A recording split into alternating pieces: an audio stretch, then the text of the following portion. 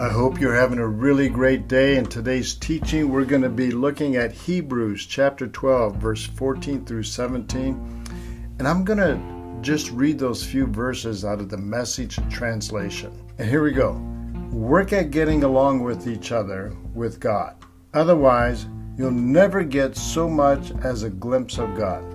Make sure no one gets left out of God's generosity. Keep a sharp eye out for the weeds of bitter discontent. A thistle or two gone to seed can ruin a whole garden in no time. Watch out for the Esau syndrome, trading away God's lifelong gift in order to satisfy a short-term appetite. You well know how Esau later regretted that impulsive act and wanted God's blessings. But by then, it was too late. Tears or no tears. So here we're talking about endure by rejecting a corrupt life. And the real question I propose today is, how do we become holy? How does this all work? Well, the strong words and phrases, I think, in the scripture that we just read, in the New Living Translation, says, work at living in peace with everyone. This holy life. Look after others. Watch out. Otherwise, there is such a thing as being too late for repentance. And Esau was the prime example when he sold his birthright and gave it up. He lost everything. And obviously, he regretted everything that he lost. Well then, how do we become holy? Let's take a look at 1 Peter 1:2. God the Father knew you and chose you long ago, and His Spirit has made you holy. Oh, there's a good one. And His Spirit, that is the Holy Spirit, has made you holy.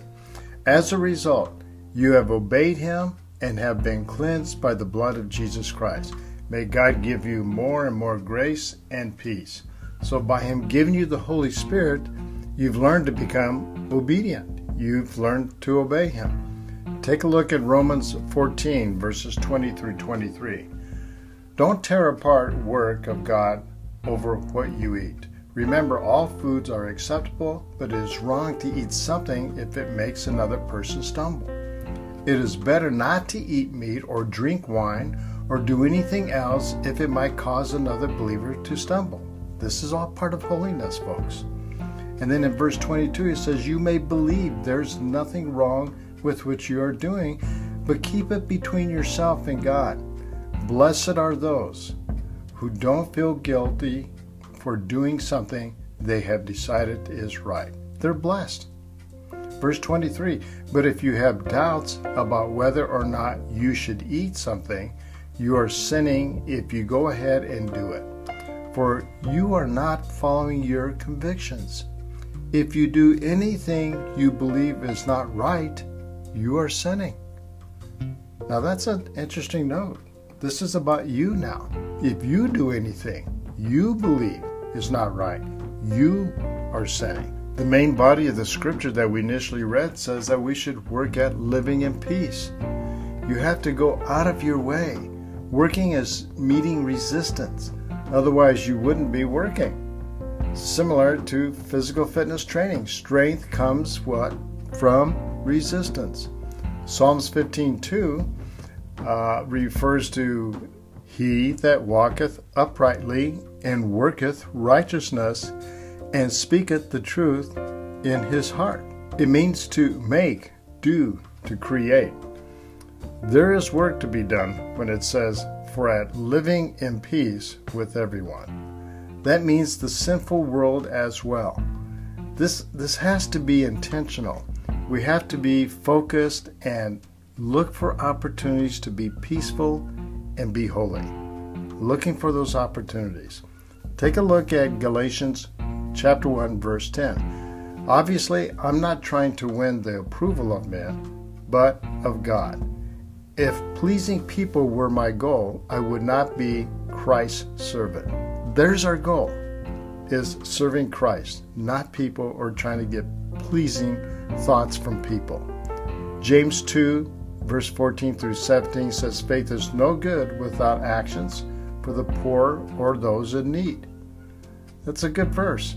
if you take a look at what it teaches when it says, look after each other in verse 15, Philippians 2 verses 3 through 5 is a great one to follow up on. It says that we shouldn't look at only for ourselves, but for the interest of others as well. Don't just look out for yourself. Look out for other people. God will take care of you if you'll help take care of others. I like what Matthew Henry's commentary says. Several motives to brotherly love are mentioned. If you expect or experience the benefit of God's compassion to yourselves, be compassionate one to another. It is the joy of ministers to see people like-minded. Christ came to humble us. Let there be among us a spirit of pride. We must be severe upon our own faults and quick in observing our own defects, but ready to make favorable allowances to others. We must kindly care for others, but not be busybodies in other men's matters. Neither inward nor outward peace can be enjoyed without lowliness of mind. Matthew Henry's got some great commentaries. I love what he says. If we take a look at Proverbs 19:17, if you help the poor, you are lending to the Lord, and he will repay you. What a great act of holiness. If you're lending to the Lord, you can't go wrong. That's the best collateral you can ever have. 1 Timothy 5:8, providing for your own, especially for those in your own household. But those who won't care for their relatives, especially those in their own household, have denied the true faith.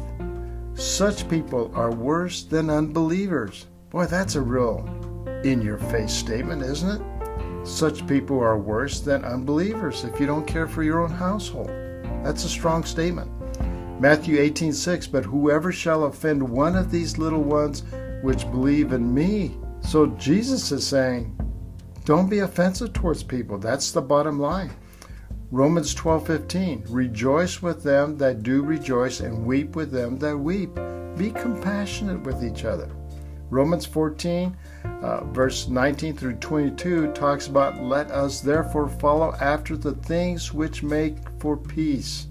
In Romans 15:1, we then that are strong ought to bear the infirmities of the weak. When you look at verse 17 of our main body of the scripture, it says, don't wait until it's too late for repentance.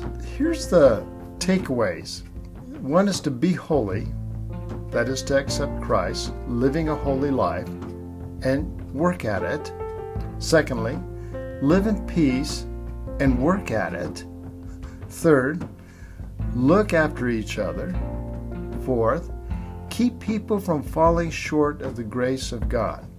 And fifth, watch out that you don't become susceptible to the poisons of this world and then pass it along to others. Now, I'm sure you can come away with other takeaways, and I would encourage you to write them down and then take a glance at them once in a while. Maybe on a daily basis is good. I love what John Lake said. He said, the power of God is equal to every emergency and is great enough for the deliverance of every soul from every oppression. He refers to this verse of 1 Corinthians 2, 4, and 5. And I like it. It says, and my speech and my preaching was not with enticing words of man's wisdom, but in demonstration of the Spirit and of power, that your faith should not stand in the wisdom of men, but in the power of God. Let your wisdom come from the power of God. Let your insight come from living through Christ. Let your living be in peace, and let people follow the act that you're walking in the footsteps of Jesus. Take a look at yourself. Are we walking in his footsteps? Have a great day.